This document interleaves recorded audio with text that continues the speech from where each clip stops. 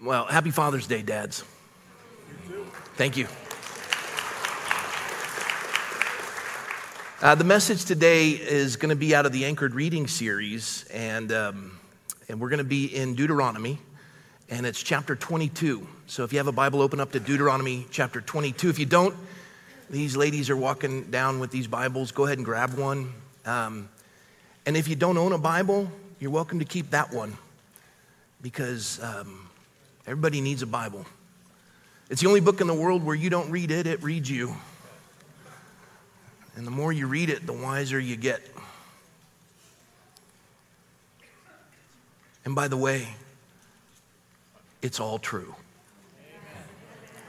Oh, one more thing.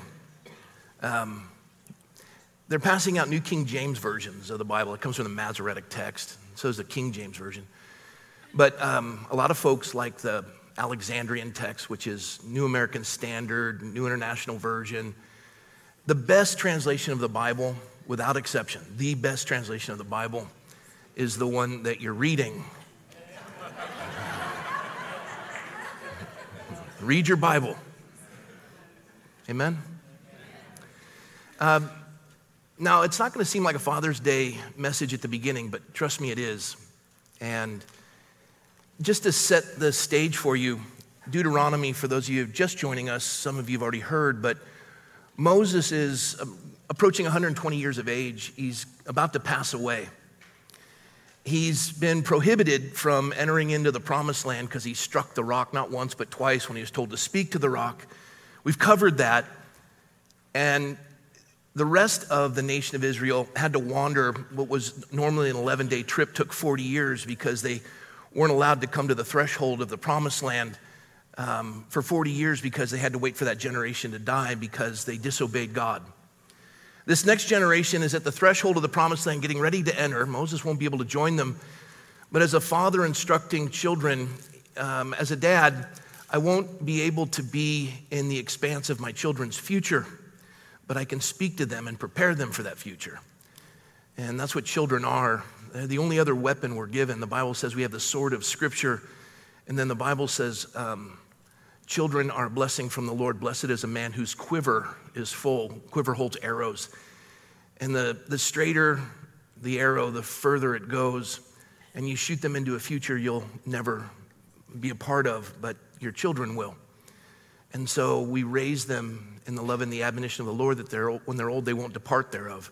And so Moses is, as a loving father to the children of Israel, he is telling them, look, my generation blew it, and these are all the things that we didn't do. And he's taking the book of Deuteronomy, the 5th book of the law, to tell them what they need to do in order to enter the promised land and be fruitful. And now he's going through all kinds of different laws and commandments of God. And chapter 22, if you haven't been doing the Anchored Reading series, it's going through the Bible in 2 years. You should be.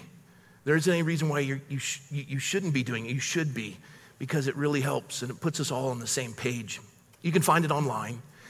But today, in chapter 22, Moses is giving some instruction to the children, and it's a good one. And then finally, before we stand, one last thing is this entire sermon was inspired by my favorite sitcom, or not sitcom, television show, The Andy Griffith Show. Yeah. And my favorite episode of The Andy Griffith Show, that every time I see this, I get like choked up, and I'm sappy.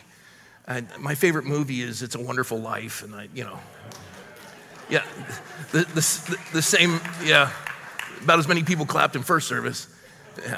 You younger folks, if you haven't seen it, it's a remarkable movie. Check it out. So, we're going to get some instruction from a good dad, not only the Lord, but the one he's entrusted over the nation of Israel, Moses. And so let's stand for the reading of the word of the Lord.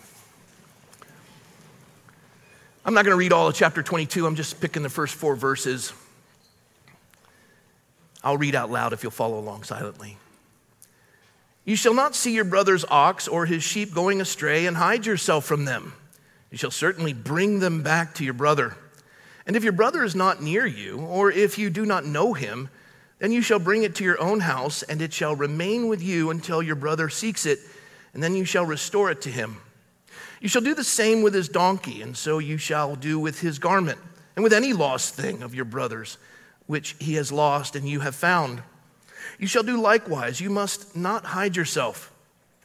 You shall not see your brother's donkey or his ox fall down along the road and hide yourself from them. You shall surely help him lift them up again.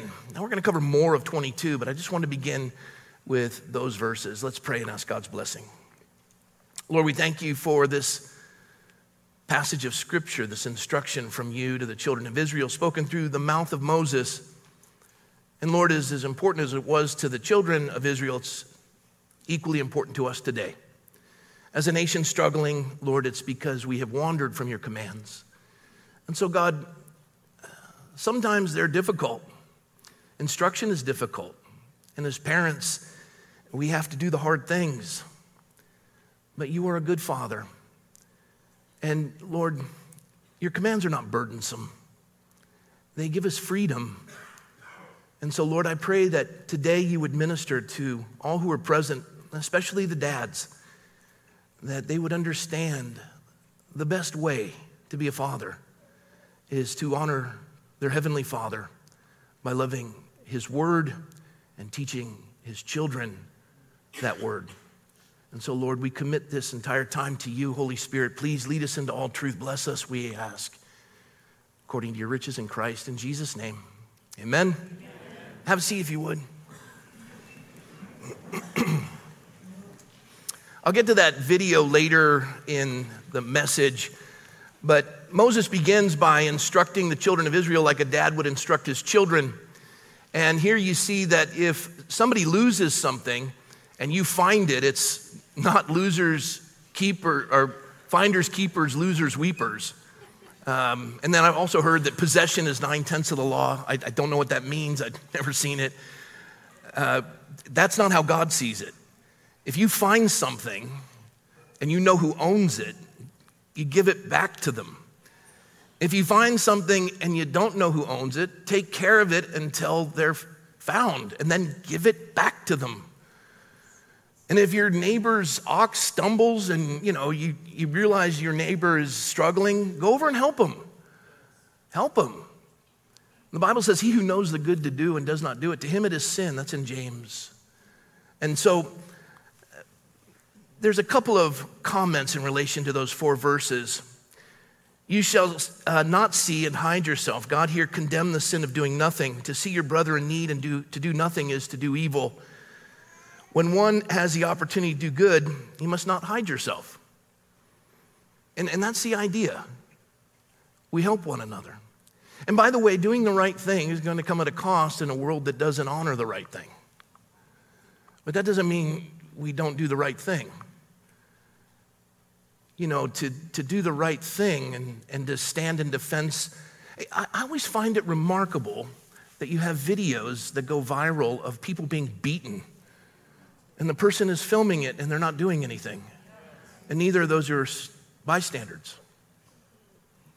But then we also find in our culture today in certain cities that if you do stand in defense of those that are being assaulted, you're arrested by the DA because they're Soros funded.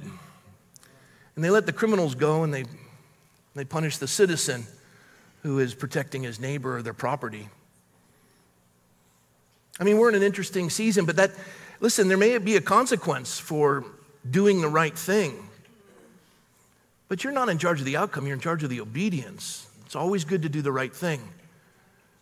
And that is what Moses is instructing, and that's what we instruct our children to do. We teach them to do the right thing, to have courage. You've always heard me say, and if you haven't, you're very new,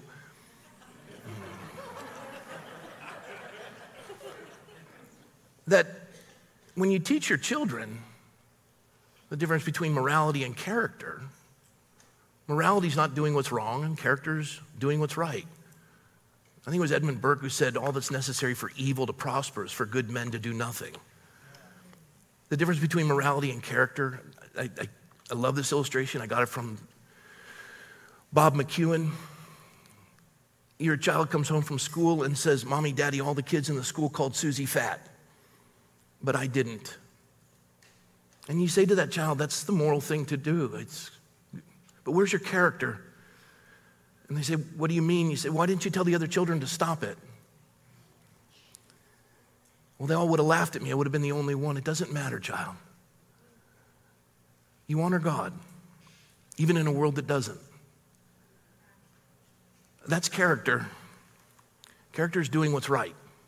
And as parents, that's a hard lesson to teach.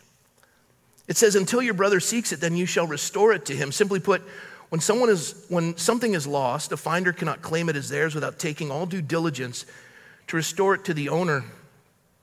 If the owner seeks the missing object, it must be restored to him.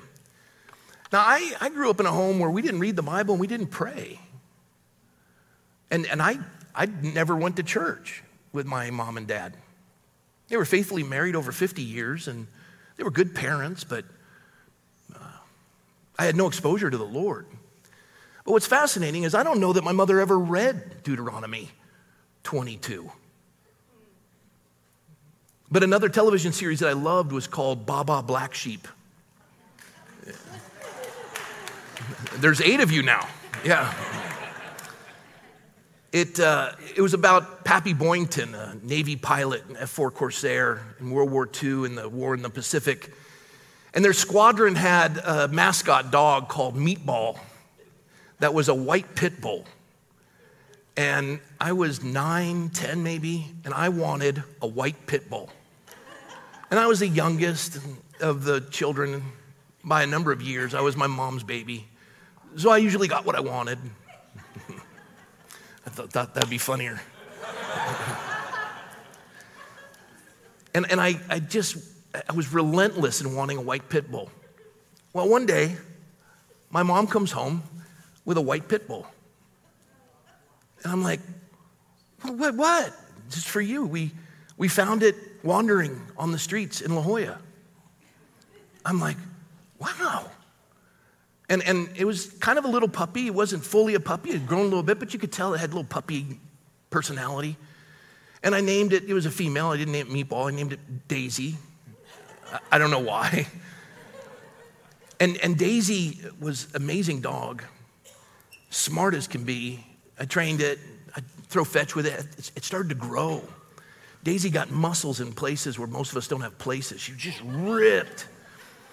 And she was getting bigger than a pit bull, and long legs, and just, I'm like, wow, this dog had these funky teeth in the back that were like prehistoric.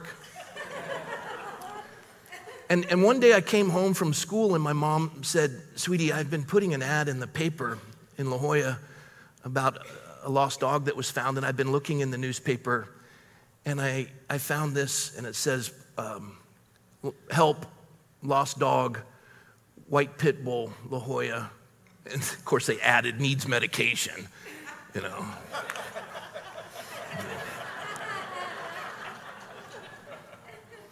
I'd had the dog for months and wasn't sick.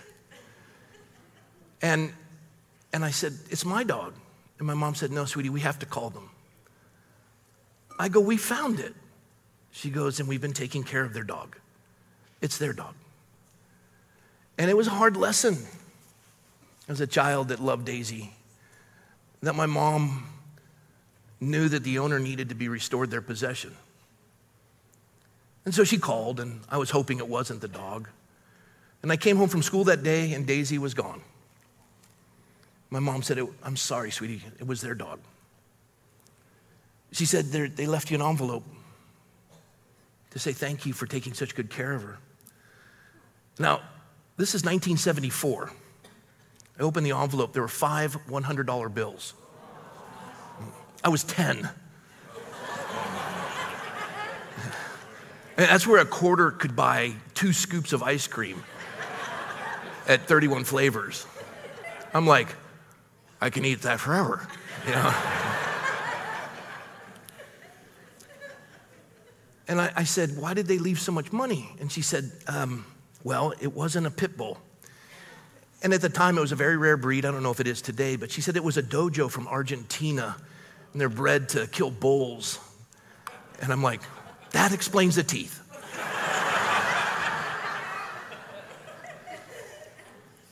And my dad was gone a lot, Vietnam, and I was getting in a lot of trouble. I was stealing all the hood ornaments off the Cadillacs in town. I'm not proud of that. And if you lost your hood ornament, I lived nowhere near you when that happened. It wasn't yours. And I was, the neighbors next door, their kids were wild, and I was doing stuff I shouldn't at that age. I think it was 4th grade. I was doing terrible in school. I just missed my dad. Well, a neighbor, John Probasco, saw me periodically as one of the hoodlums in the neighborhood. And he said, "What's your name?" I told him my name. He says, "Oh, you're Commander McCoy's son." I said, "Yes, sir." He says, "Your dad's in Vietnam?" I said, "Yes, sir." He said, "What are you doing this summer? You got a job?" I said, "I'm 10. He said, you ever sailed a boat before?" I said, "I've never been sailing." He goes, "Would you like to learn how to sail?" And I'm like, "Yeah." He goes, "Come here." Now, that was back then when you weren't scared to death of every neighbor. And I went and he showed me this just rotted boat that was sitting on 2 sawhorses. It was a sabot, it looks like a Dutch shoe. It's the smallest single-person sailboat. And he said, "I'll teach you how to sail on that." And I go, "Well, is it gonna float?" He goes, "No, we're gonna repair it and restore it. And you show up here every day at noon, and we're gonna do work on it, and I'm gonna teach you how to restore it. And then I'll teach you how to sail." It was like Mr. Miyagi, Karate Kid. And I showed up and we started with sanding and he was meticulous. That's not how you sand. You're going too deep, you got to gentle, Each coat of paint required something else, and then the varnish and sand, it was just endless. But I learned a lot. And he told me what each of the parts were when we were putting them back on the boat. And he goes, "Now we got to get it in the water, but you got to have a dock for it." And he goes, I go, "What about the bay?" And he goes, I said, "There's a lot of places there you can put it." He said, "Well, the Coronado Yacht Club would be the best, but it's going to cost you money." And he said, "And if you want the boat, I'll sell it to you." So I agreed to both, and I ended up buying the boat and getting a junior membership at the yacht club. And he taught me how to sail, and that was my $500. Yeah, well, so I'm limited on time, so I got to get. So I learned how to sail. I became pretty proficient, and I wanted to go up to a laser. And by that time, I'd had it for about 2 years, and I was kind of tired of it. So I just stopped sailing because I'd started swimming competitively, and there was no time. And I needed to sell the boat, and it was Olympic year, and Robbie Haynes had just won the sailing championship, got the gold medal for America. And I came to realize that my boat was the very first boat Robbie Haynes ever owned. And I had restored it with Mr. Probasco. I sold that thing for a couple $1,000s. And with that, I bought when I was older, I just put it in the bank and then put some more money with it as I was working. And with that, I ended up buying a 1970 Mach 1 Mustang 351 Cleveland engine. Yeah, it was my first car. Sold that for probably 8 times what I paid for it, maybe 10. And today it'd be worth unbelievable amount of money. It had very low miles. It was a widow whose husband had died. And that was my first car. I was impressive at school. But that all became possible because my mother followed a verse she had never read. And I think for all of us, God's word really applies to our children, and I've learned to teach my children the same lesson. And then the very next verse, Moses gets more intense as he's instructing his children. And this one's fascinating if you read it this week. Verse 5, "A woman shall not wear anything that pertains to a man, nor shall a man put on woman's garment, for all who do so are an abomination." I underline that because I'm going to define that word. For all who do so are an abomination to the Lord your God. Men don't put on women's clothing and women don't put on men's clothing. It's an abomination to the Lord. Now, in this day and age, you're like, well, why would God, We were talking about Riley Gaines. I've met her, interviewed her, delightful young lady. There she is standing next to Leah Thomas. He didn't transition to a female, he's a male. And he's wearing a woman's swimsuit. And in the University of Pennsylvania, and would put that swimsuit on in the women's locker room and did the same at the NC2A championships. Now, Riley tied Leah to the 100th of a second. But they gave the trophy to Leah, and she had to stand to the side.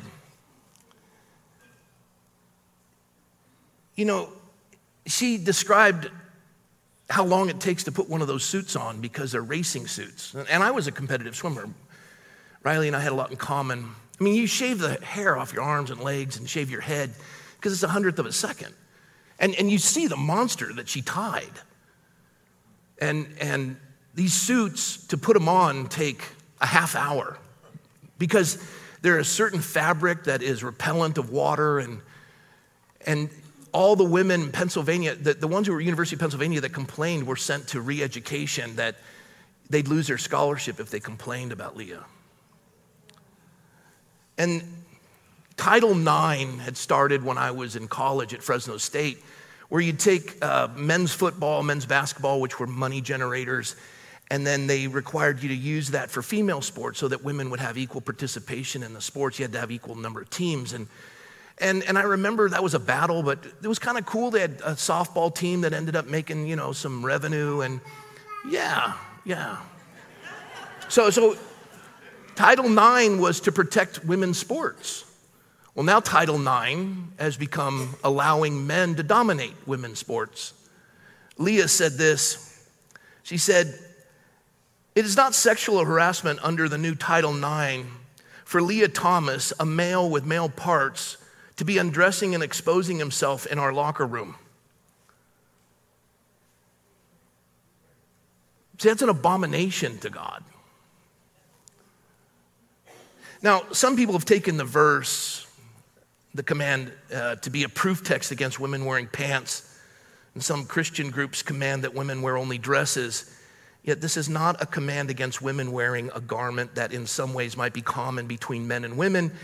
It is a command against dressing in a manner which deliberately blurs the lines between the sexes. We're image bearers. Let us make man in our image. He made them, male and female. The distinction, you don't blur the lines. That's what God is instructing through Moses, and that's what parents are to share with their children. So you go, well, what about the Scots who wear kilts? Those are dresses now, right? They're dresses for war. This verse doesn't say nothing about kilts. Stop your yammering. Yeah. I wrote down here, "Nor shall a man put on women's garments. This does not prohibit a man from wearing a kilt. Yet it clearly prohibits a man dressing like a woman, as is all too common and all too accepted in our modern culture." I'm done now with the accent.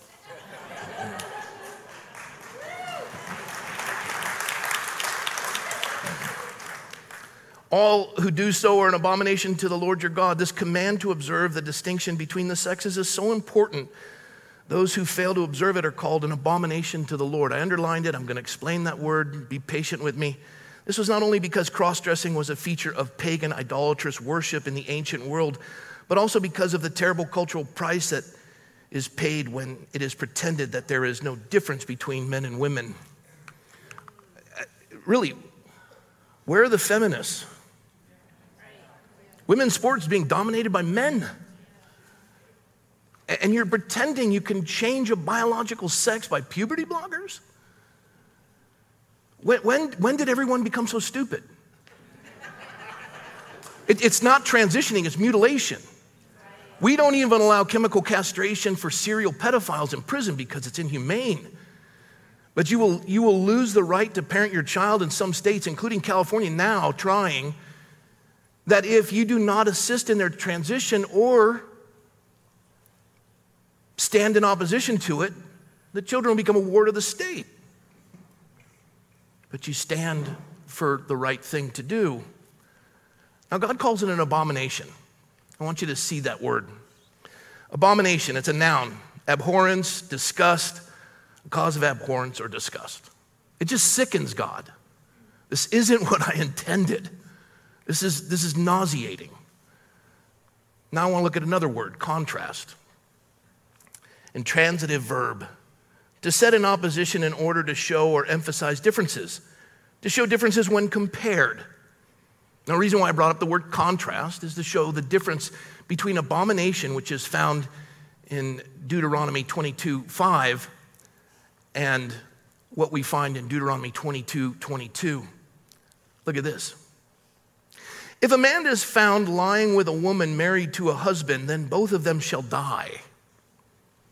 The man that lay with the woman and the woman, so you shall put away the evil from Israel.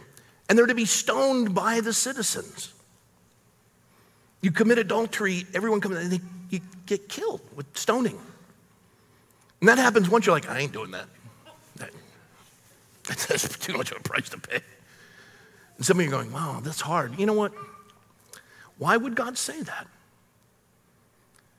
He creates the estate of marriage and the strength of the family in Ephesians 5 and 6.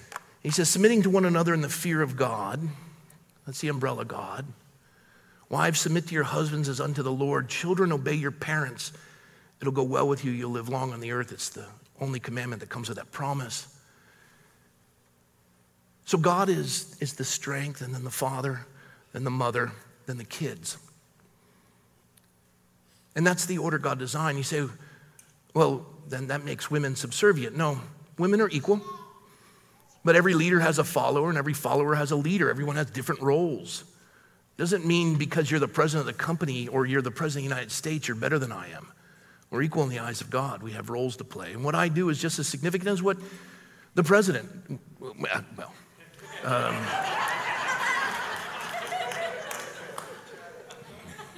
the idea is the man may be the head, but the woman is the neck.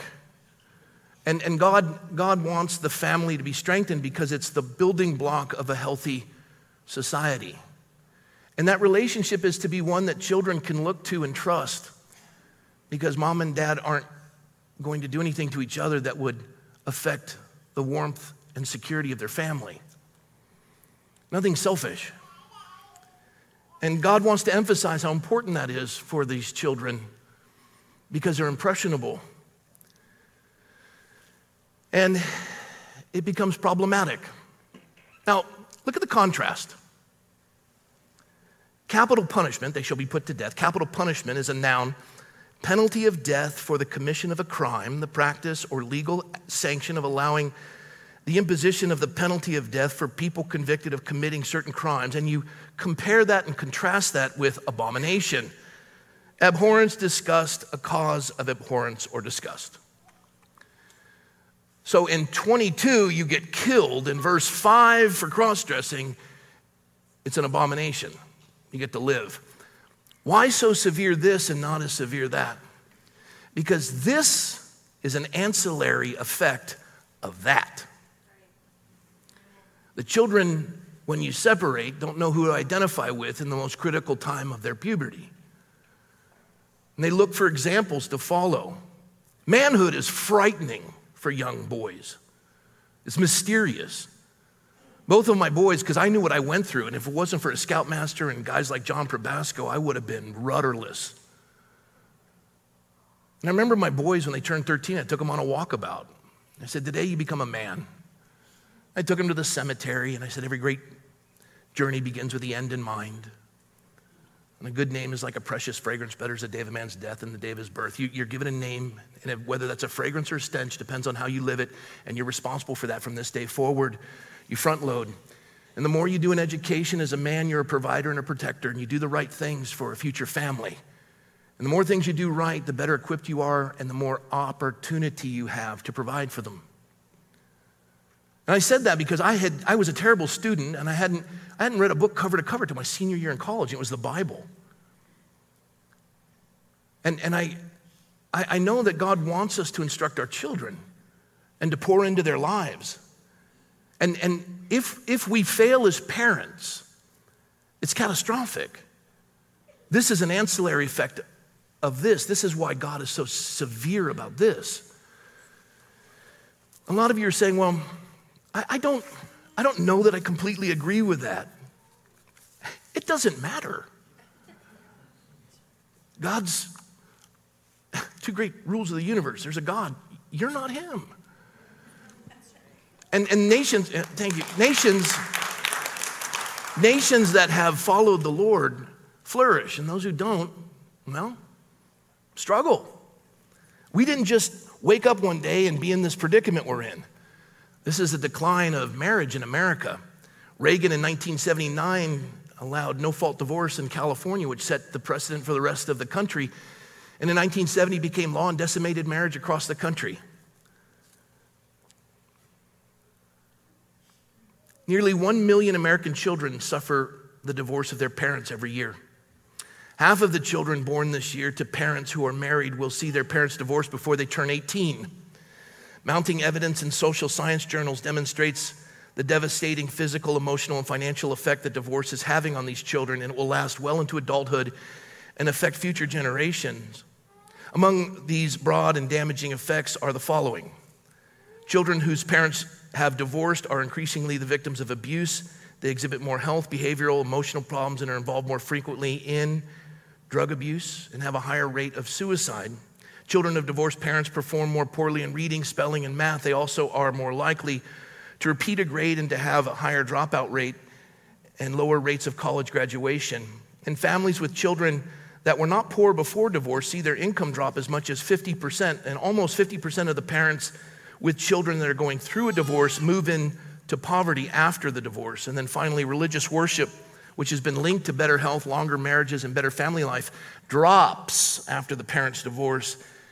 And I'll share this last part for those of you who are fiscal conservatives.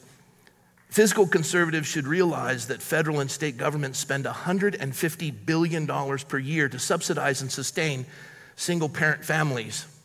By contrast, only $150 million is spent to strengthen marriage. Thus, for every $1,000 spent to deal with the effects of family disintegration, only $1 is spent to prevent the disintegration. Now listen, there's single-parent families in here that have done very well with their children. 22 years of pastoring, Michelle and I have seen remarkable parenting by a single parent. But they will say, every single one of them will say, I would have liked to have had a spouse that I could count on. And it will work, but it is a lot of work. And that covering and that help, many hands make light work.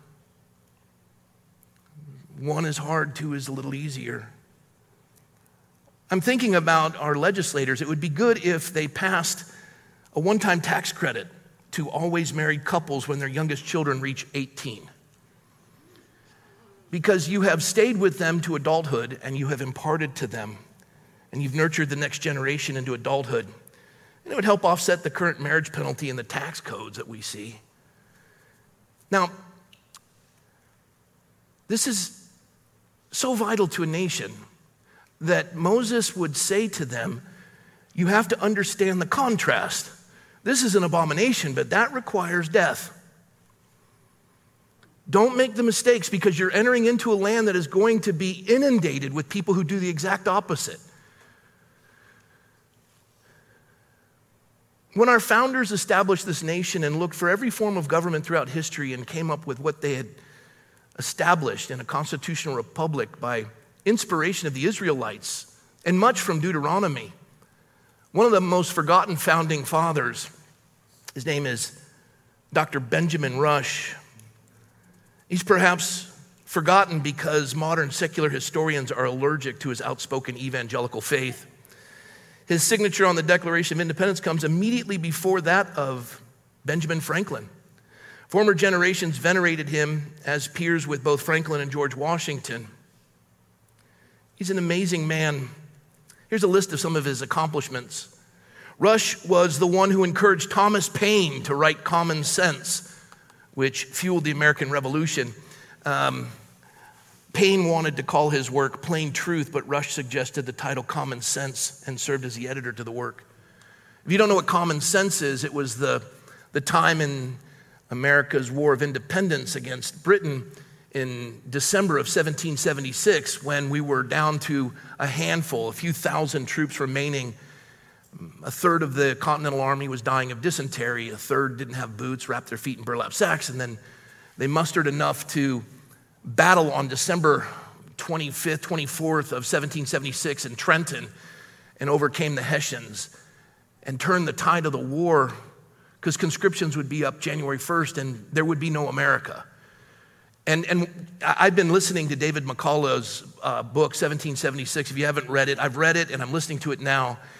The despair of Washington at this time was so overwhelming. And the thing that inspired him and moved him was what Thomas Paine and Benjamin Rush together wrote, Common Sense. He had it reprinted and given to all the soldiers who could muster, and they read it. And I haven't memorized it completely, but it says, "These are the times that try men's souls. The summer soldier and the sunshine patriot will in this season shrink from the duty of their country, but those who defend it now deserve the love and respect of all men and women." He says, "Tyranny like hell is not easily conquered, but this is what we hold true, that the greater the struggle, the more glorious the victory. And to cherish so celestial an article is freedom." And he would write these words and inspire the Continental forces that America would flourish. Benjamin Rush was a devout evangelical Christian. Thomas Paine was an atheist at worst and agnostic at best, had nothing, he wanted nothing from religion. He hated tyrants, that's why he participated. And the founders ultimately had to get him out of prison in France after America was established, and he died penniless. But Benjamin Rush worked with him on what today is one of the finest works in America. Rush was the personal physician to many of the founding fathers and is known as the father of American medicine.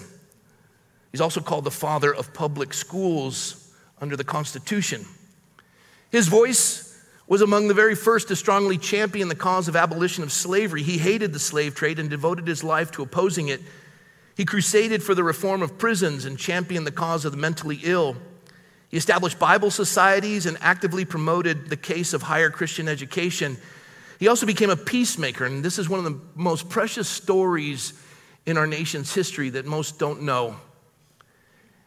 He became the peacemaker in a long-running feud between John Adams and Thomas Jefferson. Rush had a vivid dream that the two old warriors would reconcile before their deaths. Awakening from his dream, he felt compelled to make peace between his two old friends, and he succeeded. And both were reconciled. And both died on the same day, within hours of each other, on the 50th birthday of America. July 4th, they both died, hours from each other.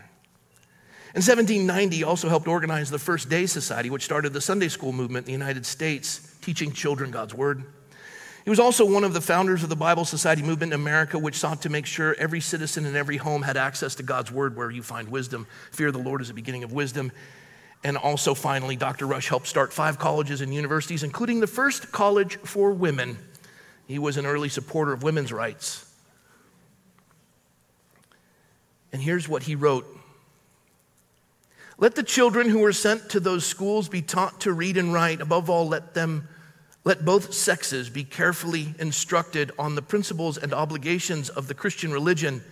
This is the most essential part of education. This will make them dutiful children, teachable scholars, and afterwards good apprentices, good husbands, good wives, honest mechanics, industrious farmers, peaceable sailors, and in everything that relates to this country, good citizens."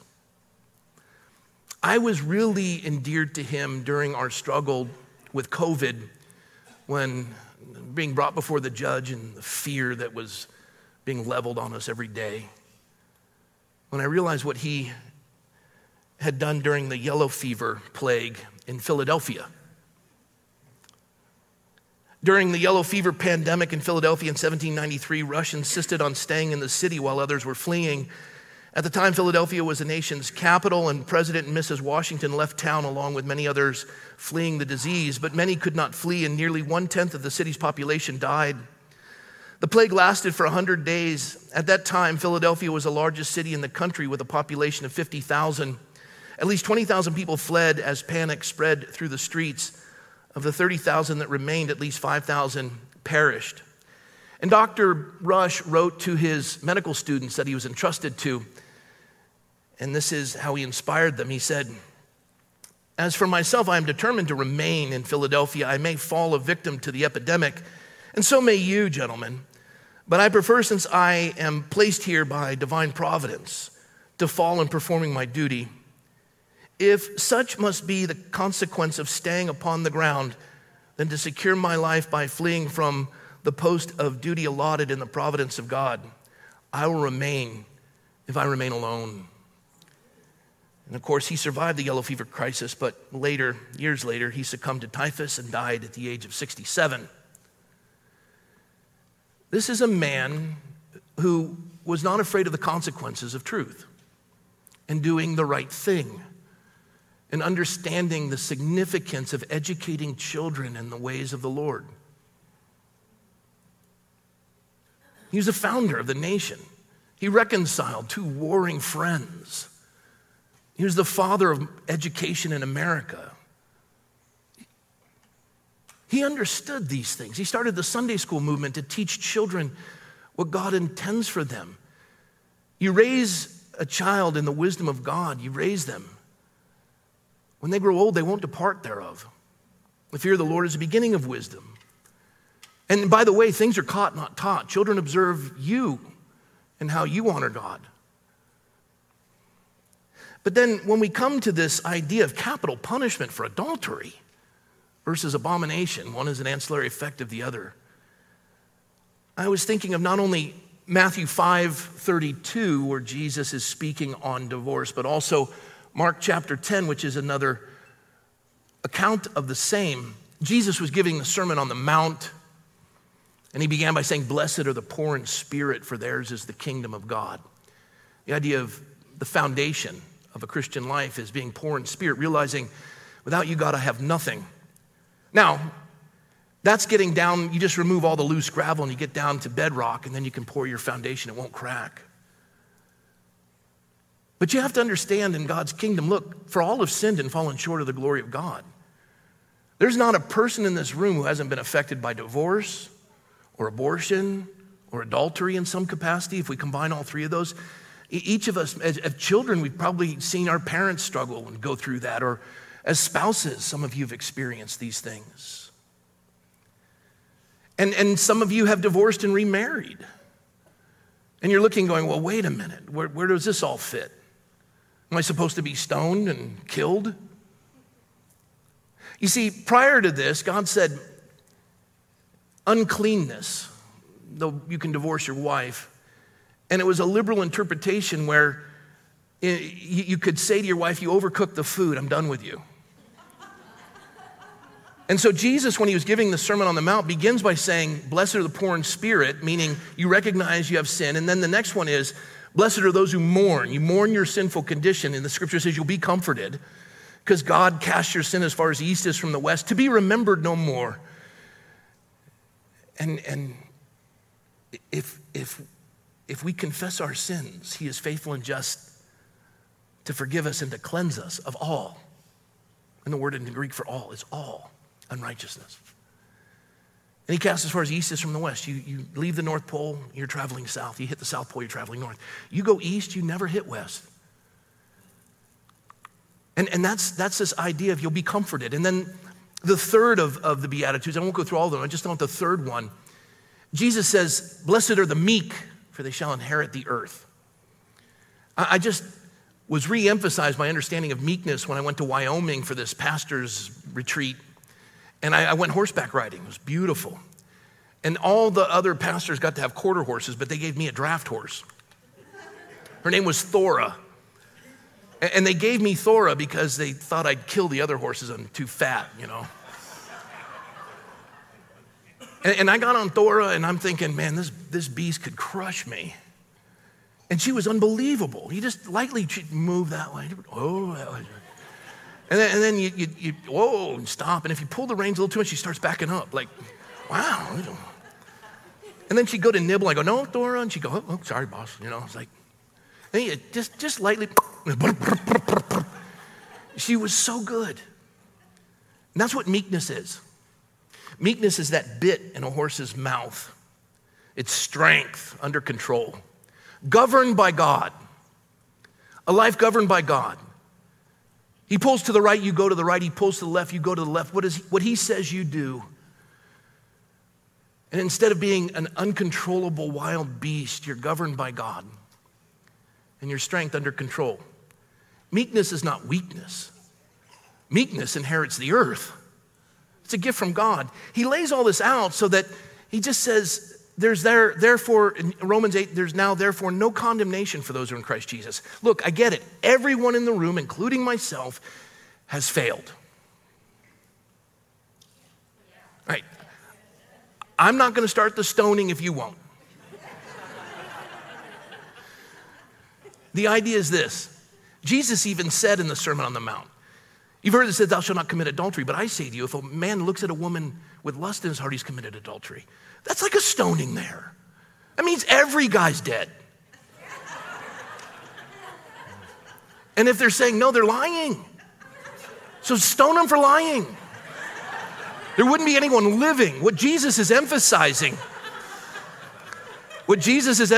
in Mark chapter 10 and in Matthew 5 when he says this, in the house his disciples asked him again about the same matter. Can you just divorce on a whim? Jesus said to them, whoever divorces his wife and marries another commits adultery against her. And if a woman divorces her husband and marries another, she commits adultery. You're like, well, I've been divorced and remarried. Am I committing adultery? You did. But now it's a marriage. And there are some faiths that say, no, you got to leave whatever spouse you're with and go back to the original one.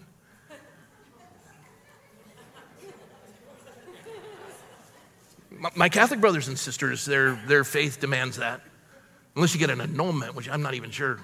And interestingly enough, the Lord gives permission for divorce for two reasons, adultery and abandonment of marriage by a non-believing spouse. But you know, my mother-in-law, and I've said this before, and she's, for Michelle and I, she's a hero, and so's my father-in-law. But she's been 3 times married and twice divorced, and my father-in-law has been twice married and once divorced. But to each other, they've been married over 50 years. Now, I don't think she can go back to her second husband because he's dead. And the first husband's remarried, and they'd have to really work through things. But when Michelle's biological father was abusive to my mother-in-law, and as a little girl, she and her sister hid in the closet and watched this man. And Tom Coletti came in as he was about to unleash on Dee. And he looked at that man. And Tom, even in his 80s, scares me. Tom looked at that man and he says, you need to go now. And I just think for that man, if I'd heard that from Tom, especially when he was younger, it'd be like, yeah, don't bother washing the underwear, just burn it. It's like, I don't think you get it, but inappropriate, and I'm sorry. No, I'm not. I thought it was very fitting. But Tom came in, and Michelle, as a little girl, just, are you going to be my dad? My daddy. And one time I asked Michelle, I said, do you ever want to meet your biological father? She said, I have a dad. And Tom's always been that. And came in on a white horse. And I know the Lord doesn't desire anything different than what Tom and Dee have. His grace is sufficient. But why is he so emphatic? Because divorce was so rampant. And the ancillary effect of divorce is the abomination you see. We don't honor marriage. Malachi writes, "For the Lord God of Israel says that he hates divorce, for it covers one's garments with violence, says the Lord of hosts. Therefore, take heed to your spirit that you do not deal treacherously." God wants us to work it out. Couples who pray together, the divorce rate's 1 in 5,000. When I say pray together, don't hold hands and go, "Lord, do something with this ridiculous man." That's not praying. That's arguing with your eyes closed. Praying together is you hold each other's hands and you pray a blessing on your spouse and they pray the same. And you pray for your kids, and anywhere that you don't understand what to do, together you're asking for wisdom. And the Bible says if a man doesn't listen to his wife, God hinders his prayers. Yeah, it's not like, "Woman, submit." Any man who says that is a weak man or very confused. She's not submitting because it's demanded. That is voluntary submission commanded by God, and she's chosen to do it for you. And there's not a man in the room worthy of a woman's submission. There isn't. But like I've learned with bad bosses, when the Bible says honor those in positions of authority, they've been appointed. I've had some rotten bosses, brutal. But I learned two things when I submitted to their authority. One, they're flawed just like me, and I learned from their mistakes what not to do. And in the process, I also learned of their strengths. And each one left me with a blessing. And the idea is you endeavor to keep the unity of spirit and the bond of peace, and you work through it, and you speak to one another in psalms and hymns and spiritual praises, and be patient with one another. It's to a man's benefit to overlook an offense. You have to choose to be offended. You know, Phyllis Diller used to say, "Don't let the sun go down on your anger. Stay up and fight." That's not biblical. Don't let the sun go down on your anger means stay up and work it out. Now, there'll be fighting when you're dealing with it, but what she meant was you got to get through it. There's no perfect marriage. And for the ladies who are struggling with the idea of submission, let me help you with something. You're not submitting to the man any more than I was submitting to those brutal bosses. You're submitting to God, who's worthy of our submission, who's asking you to submit to that bad boss or that difficult husband. Now, you can submit to him. And the Bible says to men in the scripture, in the fear of God, submitting to one another. You don't walk around as the patriarch going, "If I want your opinion, woman, I'll give it to you." You're not going to be married long. God's going to hinder your prayers. He's basically saying, you don't listen to your wife, talk to the hand because the face isn't listening. And I'll say this last thing because I'm running out of time, but I'm so enjoying myself.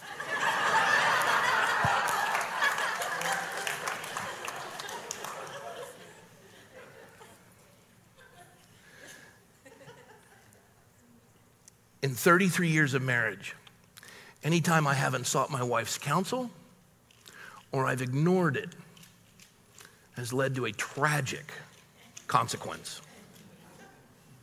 She is the wisest, most discerning human being I have ever met. Period. Exclamation.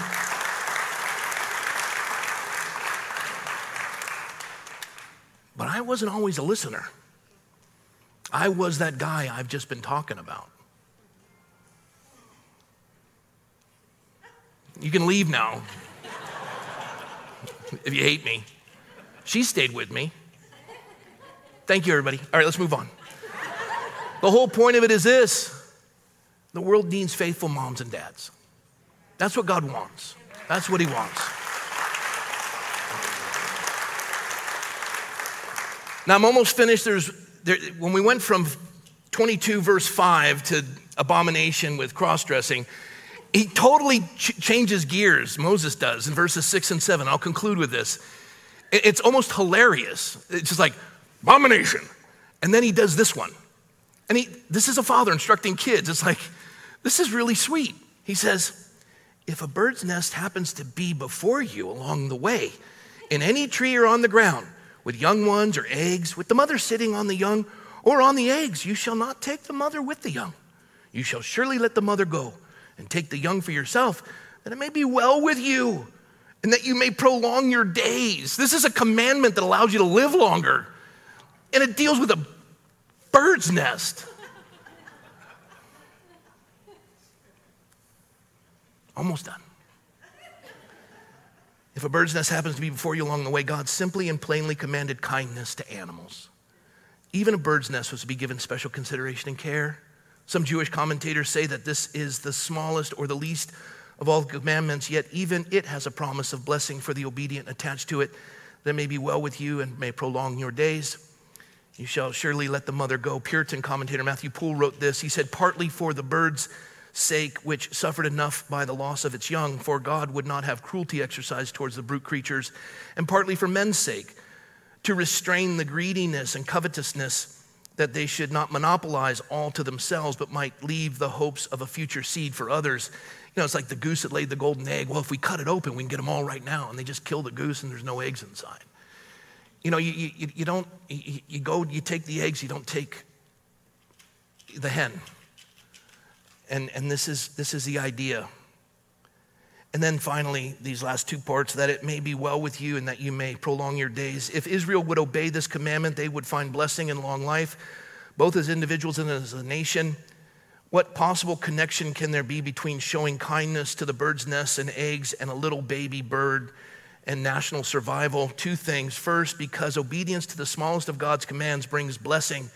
It puts us in a properly submissive relationship to God, and that this always brings blessings to us. And then second, because kindness and gentleness in the small things often, but not always, speaks to our ability to be kind and gentle in weightier matters. If someone is cruel to animals, not only is that sin in itself, but they are also much more likely to be cruel to people.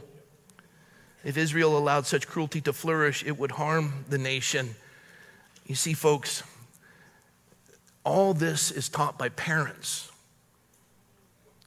And my favorite program, which I promised you, Andy Griffith's show, he was a single dad. I don't remember what happened to Opie's mom. I just know Aunt Bee lived there. But he was like a father in my dad's absence. And I'll never forget watching this episode, and it still chokes me up to this day. And this clip of the episode inspired today's message. And also to just emphasize how important dads are. Because the kids need to hear from you, and what they need to hear is God's wisdom. And you can't give from an empty well, dads. Read your Bible. I read Proverbs the first time I found it, never read a book cover to cover. And for most of my Christian life, I've tried to read a chapter of Proverbs every day. Because when I read it, it just said it gives wisdom. I said, I want that. Check out the episode.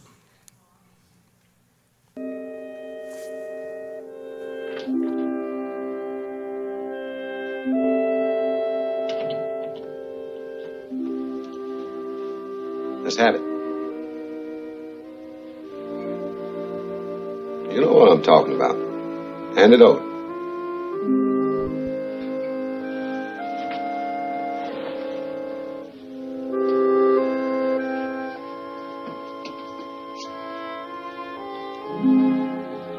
You killed that bird, didn't you? Didn't you?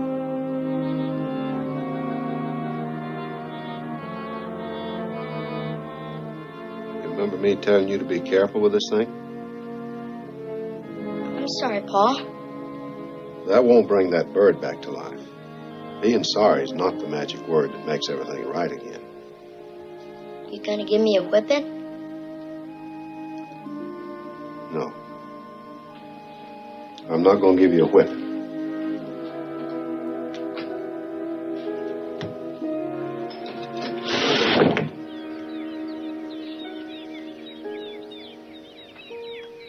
You hear that? That's those young birds chirping for their mama that's never coming back. Now you just listen to that for a while.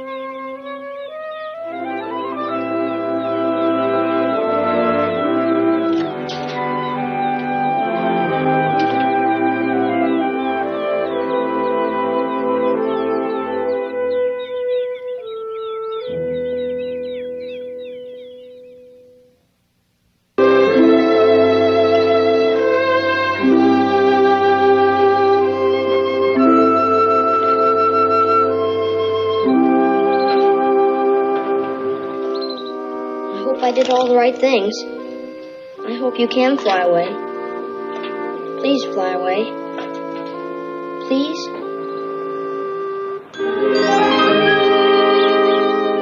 He made it, Pa. He's okay. That was nice. You got 2 to go now. Go on, Lincoln. Do like your brother. Fly. Please fly.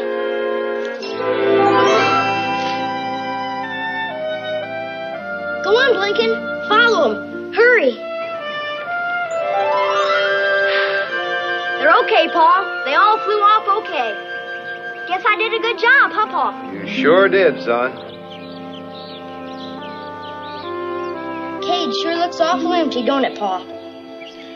Yes, son, it sure does. But don't the trees seem nice and full?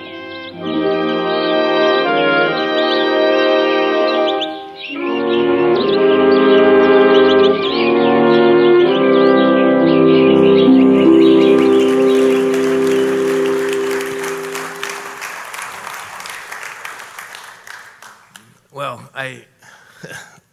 it's sappy. I get choked up with that thing. But the trees sound nice and full. I mean, that one's just like, wow. You just see the importance of dads and parents, and God is instructing us because he loves us. A lot of you got gypped. You don't get to pick the parents you get in this world, but you can pick the kind of parent you're going to be. And you've made mistakes. Okay, that's behind you. Forget what's behind. Strive for what is ahead. Today's the first day of the rest of your life. Let's do it right. I don't know what it's like to be raised in a home without the Bible being read or going to church or praying. And fitting that she's sitting here, but I told Natasha once when she was getting ready to leave, you were 18 or 19, she was tired of, the Christian thing. She was going to go find life without God. And she was determined, and she got a job down in Oxnard. And I walked her out to the car, and everyone in the house is crying as she's leaving. And I said, sweetie, people spend their life trying to get out of Oxnard. You're moving into it. Now the folks that live in Oxnard, you're in the best part.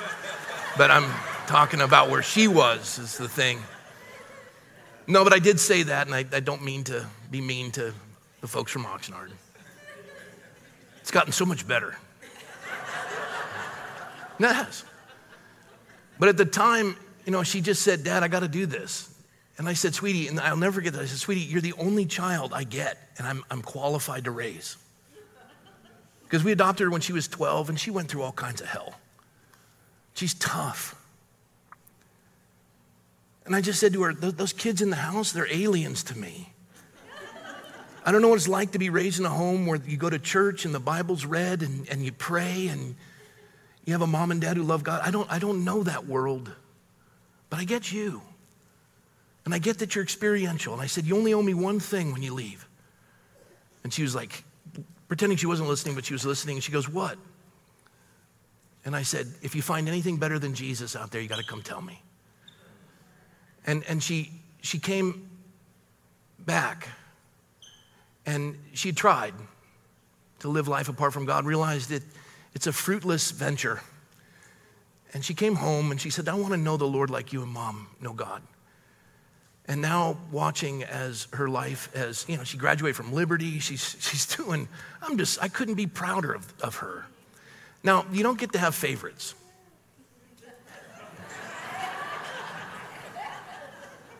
But I will say this about Natasha. God has used her more in my life than the other 4 children to show me how much he loves me and what a patient father he was with me. And I am grateful to have such a precious daughter as Natasha. Now, the other 4 kids, they're special to me for this. I now know, as they've all gone into adulthood, how powerful the observing of God's commands are, as their lives are simply remarkable. All my children walk with the Lord. And I have 2 son-in-laws and a daughter-in-law that walk with the Lord. And I'm about to have another daughter-in-law that walks with the Lord. And I'm a dad who's unworthy because I didn't know any of this. I didn't know what to do. I was a brute when Michelle married me. We were both new to the Lord. I could have never been the father I am without having been blessed with the wife God gave me.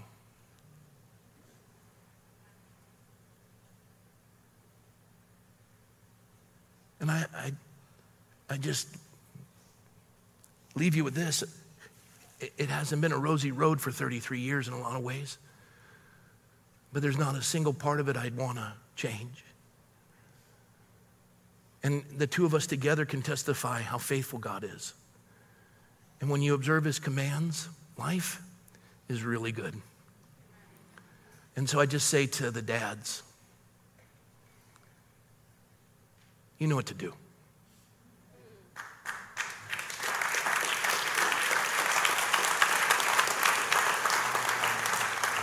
Dads, would you stand with me for a second? We don't need the worship team. I'm gone too long. Would you stand, dads?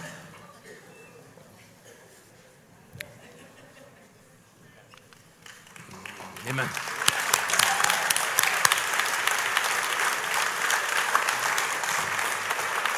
All right. You have been given a title that God himself carries, Father. Everything you need to know about how to be a father is found in God's word. And if you know it, you can teach it. Remember that. Children are counting on you. May God bless you. Lord, I thank you for these men who are standing. Lord, I ask that you would pour your spirit upon them and give them wisdom beyond their years. Lord, you give them the wisdom to instruct their children in the way that they should go, that they would be tender, patient, long-suffering, firm, kind. They would never discipline in anger. Lord, I pray that you would help them. And if they lack wisdom, according to James, that they would just simply need to ask you and you'll give it to them. Lord, bless these men. Thank you for them. Even the men across the globe who are watching now. Lord, we're asking the same blessing for them. They're part of this fellowship. And so, Lord, we thank you. In Jesus' name, amen. Yeah. Would the rest of you stand, please? Everybody stand. Everybody stand. May the Lord bless you and keep you and cause his face to shine upon you, be gracious to you. And I ask that God would abundantly bless your families and heal your wounds. Resentment and unforgiveness are poison to a family. Let it go. Forgive one another. Reconcile. Let's heal these families. Let's be faithful to one another. May God bless you richly. And I guarantee you he will. And now it's Father's Day and we have tube steaks waiting for you. In Jesus' name, amen. God bless you guys.